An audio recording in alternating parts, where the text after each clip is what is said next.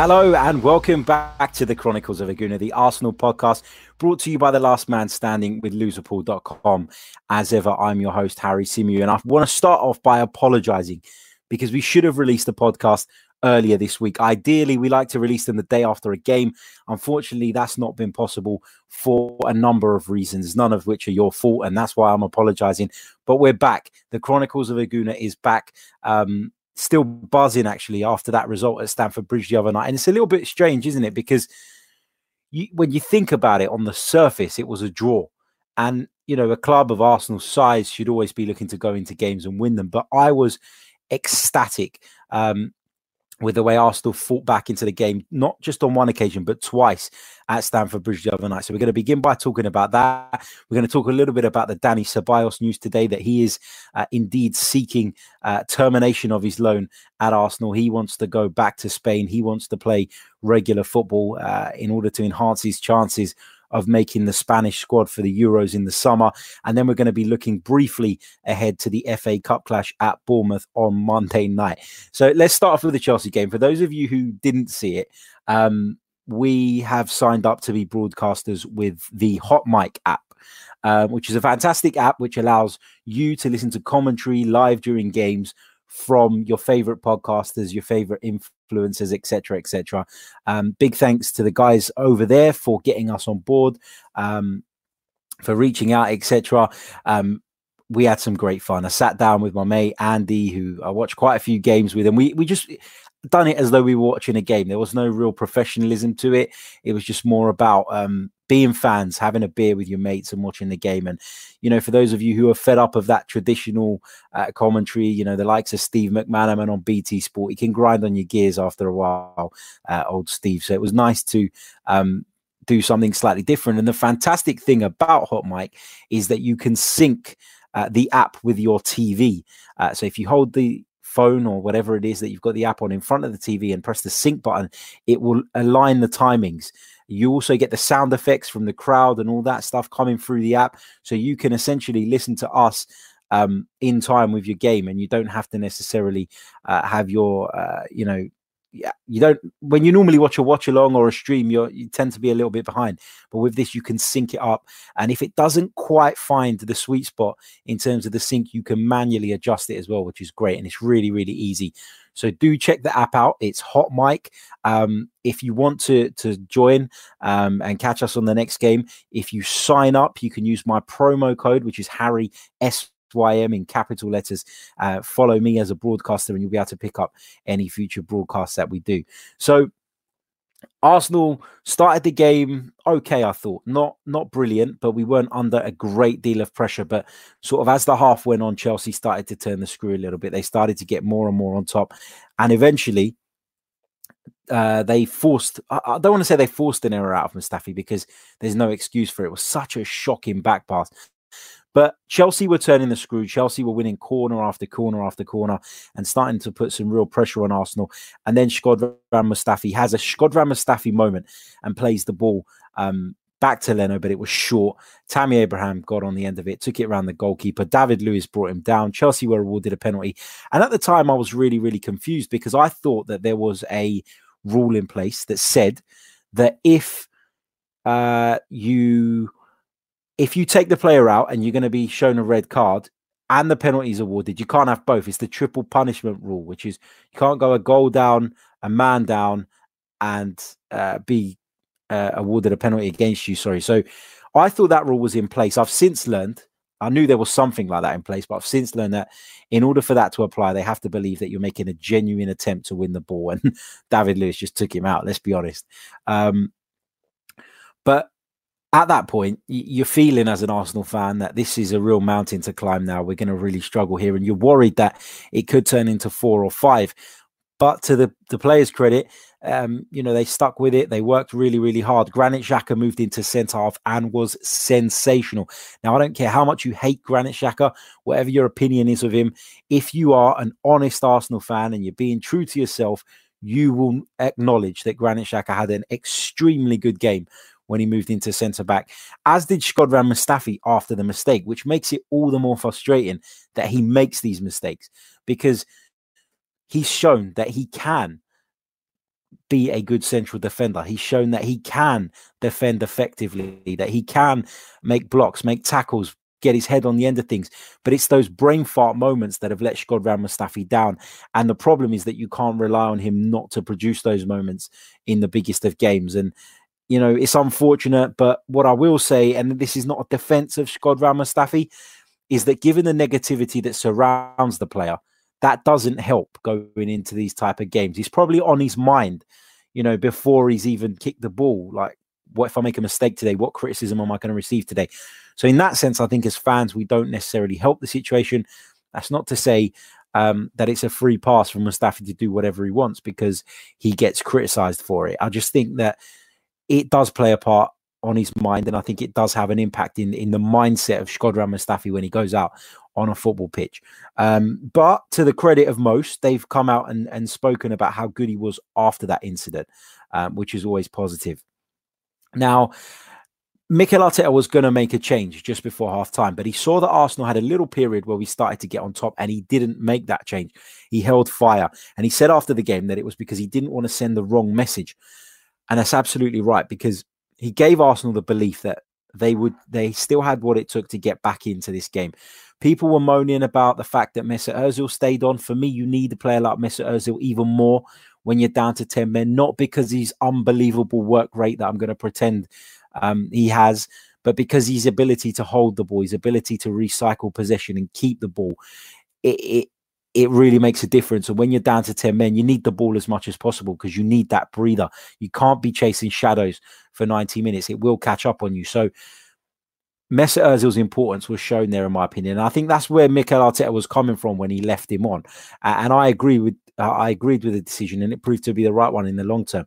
Now, second half, Chelsea put a corner into the box, a brilliant header out from Mustafi, and then Gabriel Martinelli was on his bike.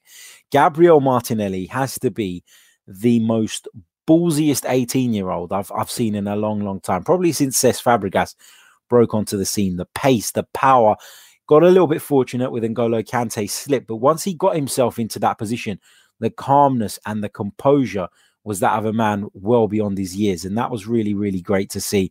The way he slotted it past Kepa was excellent. Nicolas Pepe had got up alongside him.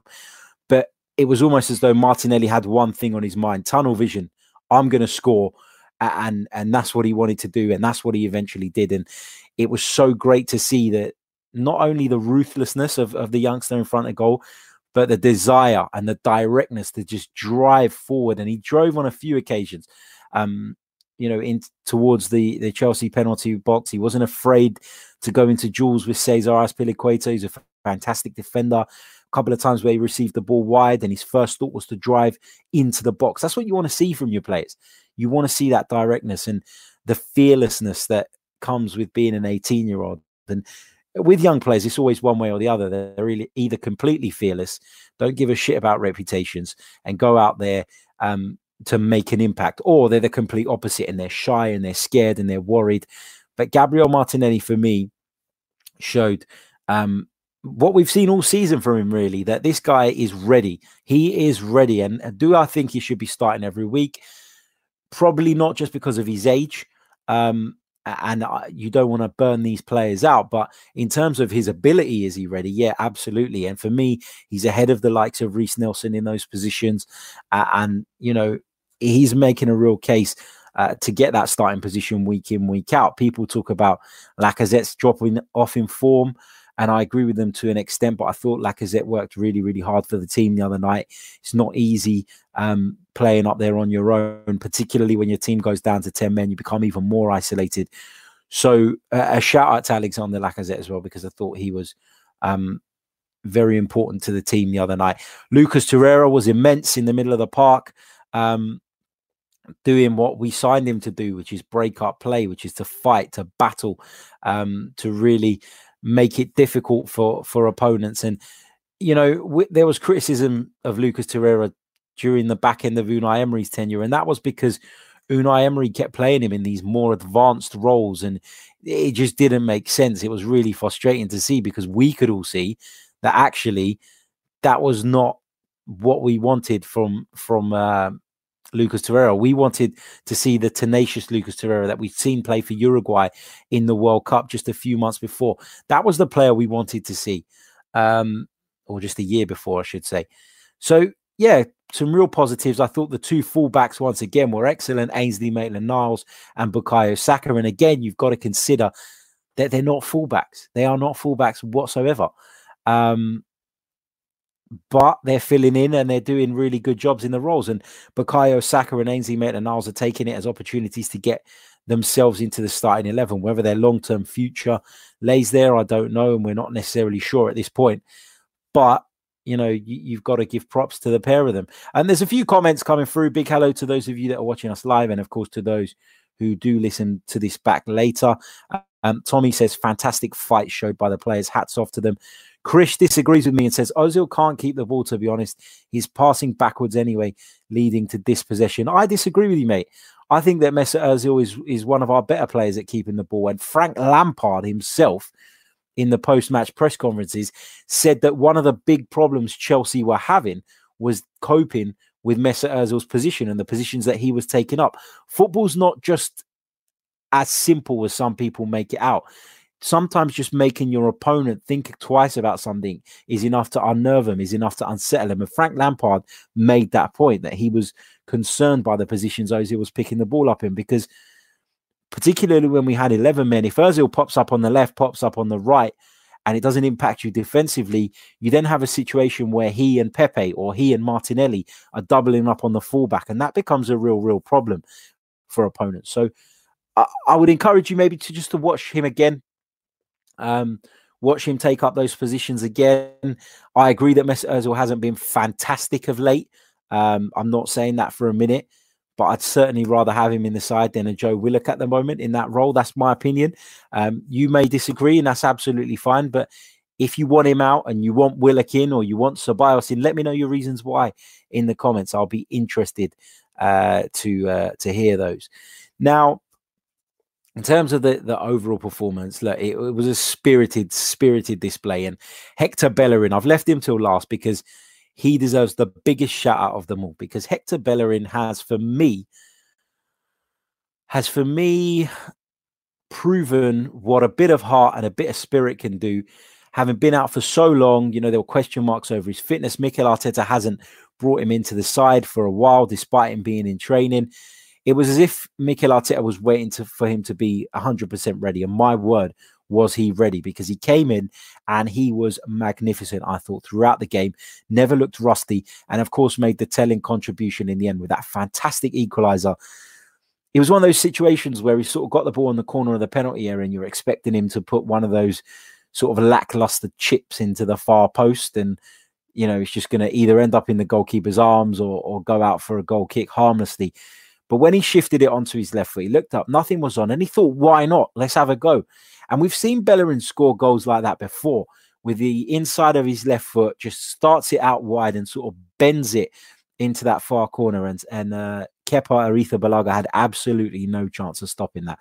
So credit to Hector Bellerin, and you could see what it meant, not only to the players, not only to Hector Bellerin, but to the travelling away fans who were magnificent.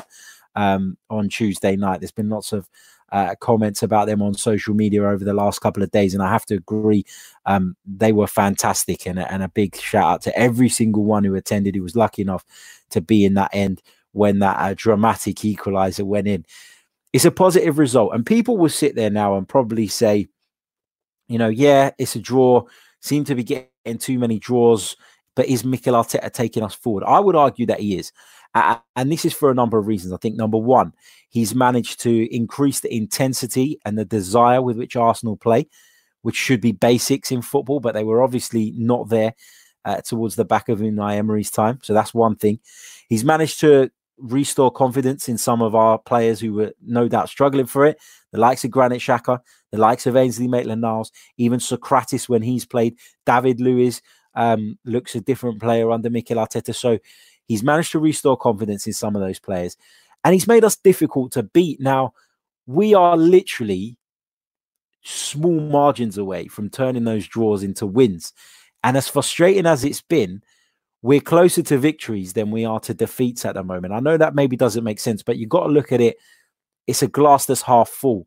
Arsenal have become more difficult to beat. Arsenal have become more intense. Arsenal have become more organised. So for me, those are the positives. The glass is half full rather than half empty. Those people who say we've only picked up 2 wins in 7 games that Mikel Arteta has been in charge. That's how I see it.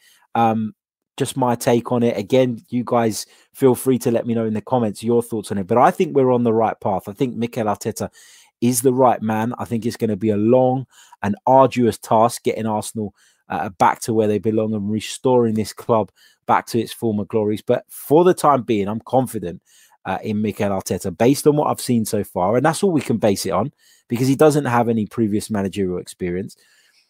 So all we can base it on is what we've seen from Mikel Arteta. But he's been there, 34, 35 days, and the improvement is there. So for me, I'm confident that by the end of the season, we will see enough improvement. And with the right business in the summer, it's always a massive if around whether Arsenal will go out and do the business that is necessary. I think Arsenal could challenge for the top 4 next season. I think we're not out of it this season, given the way the teams around us are performing and the fact that if we put a little run together, we could be right up there again. But I just think it might be beyond us this year. Let's talk about Dani Ceballos, a player who's recently returned from injury, but hasn't been selected as of yet by Mikel Arteta. And there's reports today suggesting that the Spaniard has inquired with Real Madrid as to whether or not they can terminate the loan deal that he currently has with Arsenal, whether that means him going back there or going somewhere else to get more regular game time, because he's concerned about his place in the Spanish squad ahead of the European Championships this summer. Now, I get that. If you're lucky enough to play for your country, you want to, of course, be involved in those sort of tournaments. And I totally get why Dani Ceballos may be feeling this way. But what I would say is Dani Ceballos has been out for 2 months, the best part of 2 months injured. If he thought he was just going to waltz straight back into the team, then, I think he's wrong. He's sadly mistaken. Did Dani Ceballos do enough when he was fit to be that player, that returns to fitness and gets drafted straight back into the team to make way for somebody who's playing well? I don't think so. I don't think Dani Ceballos has shown enough yet. That's not to say he's not a talented player. I think he is a very talented footballer. But under Unai Emery, he didn't flourish. And I don't know if Mikel Arteta is looking at it from this mindset. He's maybe thinking the likelihood of Dani Ceballos staying at Arsenal beyond this summer, it is very low. The fee that Real Madrid are going to demand is not something that Mikel Arteta and Arsenal would be willing to put on the table. Therefore, is he better served by playing the likes of Willock in order to try and develop them, in order to be assets to his side next season? I think maybe Mikel Arteta is looking at it from that point of view, and that's why Dani Ceballos, hasn't had a look in. But there is a flip side to that, and the flip side is that if Mikel Arteta feels that Dani Ceballos has the quality to help us achieve our targets this season, then he's got to play. So it'd be interesting to know the manager's take on that. We're never going to know because he's not going to come out and he's not going to say, I do like him or I don't like him or whatever. We'll just have to second guess on that. But that's my view on it. I think that maybe Mikel Arteta has the longer term future in mind. And that is why he is reluctant to pick the likes of Dani Ceballos over some of the players that he truly believes will be at this club next season. Who knows? We'll have to wait and see. Of course, Arsenal take on Bournemouth on Monday night in the FA Cup. It's an FA Cup tie. It's a competition that we traditionally do well in. It's a competition that means a great deal to us as supporters. To me in particular, I've had some great memories of going to FA Cup finals and semi-finals and all that down the years. So it's a competition that means a lot. But there's no doubt in recent years it's lost its spark, it's lost its magic. And that's because of the importance of European football nowadays. From a couple of standpoints. From the status standpoint, which allows you to get players in, which allows people to see you as a more attractive proposition, but also from a financial standpoint. And from the club's point of view, qualifying for a UEFA Champions League is far more beneficial from a financial standpoint than it is to win the FA Cup. That's just the way it is. That's just the way of modern football. And people don't like it. I don't like it. But we have to accept it. That is the direction in which football is traveling, and therefore you can understand why owners, managers, coaches, players prioritize European qualification and European competition over the likes of the FA Cup. So do I think that this is a priority? I think that at this moment in time, the Europa League has to be our priority because that offers us a direct route back into the Champions League. But the FA Cup gives us an opportunity to string a run of form together. And the reason I say that is habits are really important in football. A goalkeeper has to have certain habits. Coming out and catching the ball is a habit. Covering your near post is a habit. If you're a striker, scoring goals is a habit. If you're a midfielder, recycling possession is a habit. Closing people down is a habit. And winning is a habit too. And if Mikel Arteta believes Arsenal have a good chance of winning this game, which I think we do, Bournemouth got a good result at the weekend, but Bournemouth have struggled this season.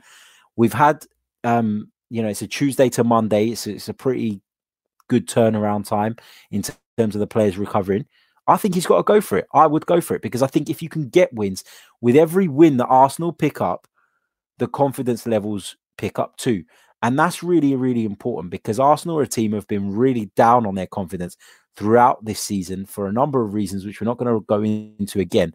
But confidence is key and winning is a habit. And if Arsenal feel that stringing a run in the FA Cup is going to put them in a good position to progress and give those players a morale boost, then I'm all for Mikel Arteta taking it seriously and picking his strongest 11. That's what I would do. It's not to say it's what Mikel Arteta is going to do, but that's my view on it. In terms of incoming transfers, it's quite quiet in terms of rumours at the moment. And I don't like the January window. I think it's horrible. I think it's unnecessary. I think it can unsettle players. And as a coach, it must be a fucking nightmare because we hear coaches talking about, the fact that they don't even like the fact that, or they didn't like previously that the transfer window rumbled on into the beginning of the season. And this is a mid-season window. So I assume they probably take the same issues with it. But I just don't like it. I don't think that it's easy to do business. I think when you look at the players that are available, the clubs, from fear of not being able to replace them, automatically add a premium onto their fee. And I think unless there's someone that you really, really want and you see them as a long-term, sort of addition to your squad, I don't think it's worth panic buying. We're not in a relegation fight like some clubs. And if that's the case, if you are scraping for your life, then I get why you'd want to add players. But from Arsenal's point of view, if it means that we'll have more in the kitty for the summer and we'll be able to go and get the number one targets and the players that we really, really do want, then I'm okay with that. I'm okay with Arsenal not doing any business. I think the loss of Callum Chambers has probably made Mikel Arteta think twice about taking that stance. I think that as much as the club are saying that they are looking, I believe that unless something really, really good and really, really obvious comes up, then I don't think there'll be any moves in this January transfer window. So I wouldn't get too carried away with that. Could be wrong. Of course, don't take my word as gospel because it isn't by any means. But that's just sort of my thoughts on it at the moment. Let's have a look at some of your comments in the live chat before we wrap it up. Just bringing that up on my screen so I can have a quick look. Here we go. Let's have a look. So where are we? Here we go.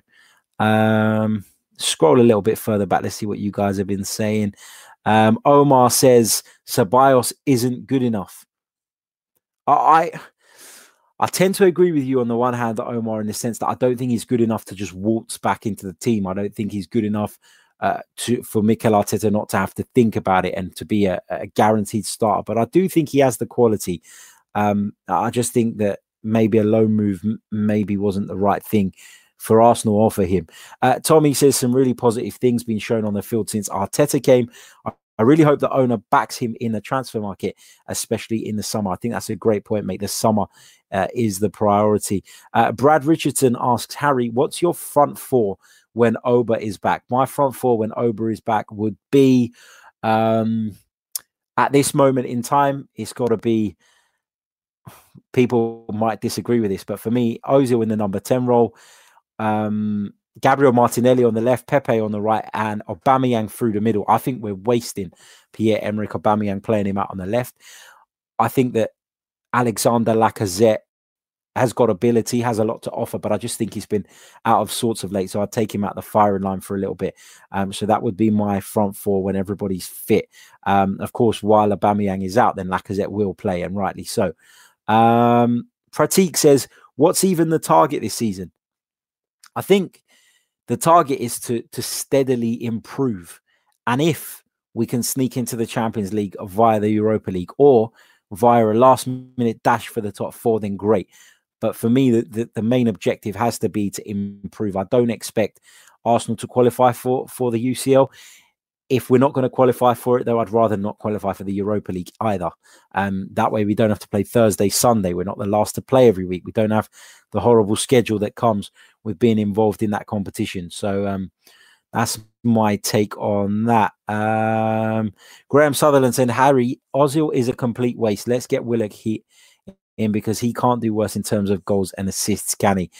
In terms of goals and assists, you've got a case, my friend. Mesut Ozil hasn't delivered goals, hasn't delivered assists of late, but he does keep things ticking, in my opinion. And I don't think Willock's the answer either. I think for the time being, I still think Ozil's a better player than him. And so that's what I would do. I would leave Mesut Ozil in. But that's my view. Doesn't mean it's right. I'm not saying that for a second. And you guys make some great points, which, of course, I love to hear. What else have we got here? Let's have a look. Rahul says, why are players like Holding, Chambers and Hector getting injured constantly? I think Chambers' one was really, really unfortunate. And Chambers' problem is the type of problem that we see all too regularly in football now, those knee injuries. And I don't know why we keep seeing them. There's been such an increase in them of late. In terms of Hector Bellerin and Rob Holding, they were out for such a long time that there were always going to be setbacks in their recovery. And I thought it was naive, actually, to go into the season relying on those two, given that they'd been out for so long and given that both of them were always going to have these setbacks. Bellerin in particular is quite an injury-prone player, and we should have anticipated that he wasn't going to be fit right away, that he was going to have setbacks. And in my opinion, Arsenal should have gone and got a right back in the summer. But that's a debate for another day. I've said it time and time again. Let's have a look at a couple of your questions on Twitter that came through earlier on today. Paps the Gooner says, is Martinelli unlucky to miss out on the Ballon d'Or, and is it wrapped up for next year already? I think he's very unlucky, and I think if he scores a few more goals like the one he did at Chelsea the other night, he'll be up there in no time. What else have we got here? Graham says, just what is so good about Arteta apart from his press conferences? Oh, it's a strong view, Graham. It's a really, really strong view.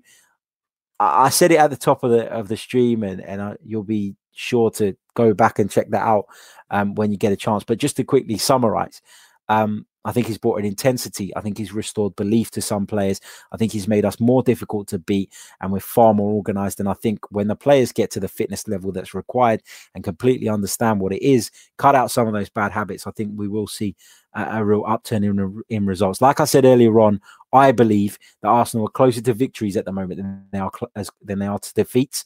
I think we've been slightly unfortunate, and individual mistakes have cost us. But until Mikel Arteta can get those players out and replace them, that's kind of always going to crop up. Graham says, love the commentary the other night, Harry. Keep that up. Thank you very much, mate. Don't forget to check that out. You can find it. You can watch it back on this channel. You can watch back the little highlights reel as well if you can't be asked to listen to the whole thing. And I don't blame you if you're not, because it's a good 2 hours. But yeah, check it out and stay posted to my Twitter feed at Harry Symeou, and I'll let you know when we're doing the next one, and you can come and join us. Like I said, download the Hot Mic app, sign up using the promo code Harry SYM with a cap, all in caps, and you'll be able to sync my commentary to your TV when watching any televised game, unless I'm at the game, in which case I won't be doing it. But yeah, away games we'll be trying to do as many as possible, so check those out. Big hello to Egal Ibrahim. He says, hey Harry, keep up the good work, mate. It's good to see we are linked to a centre back today, but do you see anybody coming in this window? Unfortunately, I don't see any significant business being done in this window, my friend, and I think that's probably the smarter way of approaching the window. It's one of those windows where if something comes up, if a player becomes available that we think can add to the squad, and I know I probably sound like Mikel Arteta here, then we should and we would, I'd hope, do it. But in just for the sake of going out and signing someone, I don't necessarily think that we should be desperate to bring someone in this transfer window. I think you're always going to have injuries as part and parcel of football. You can't always plan. And you could end up essentially with an overload of players. And then later on, you've got a problem shifting them off again. And we've had that problem for years and years and years. So, I'm okay with Arsenal biding their time. If the right deal comes along, let's do it. But if it doesn't, then wait until the summer and strengthen him properly. Massive thank you to every single one of you who's tuned in live, and to those who are watching this back on the playback or listening via the audio. Once again, apologies for not bringing you enough content over the last few days. But as you can imagine, in the life of a football writer, the January window is the busiest bloody time. And I've literally been working all the hours under the sun these past couple of weeks, and a few personal bits and pieces going on as well.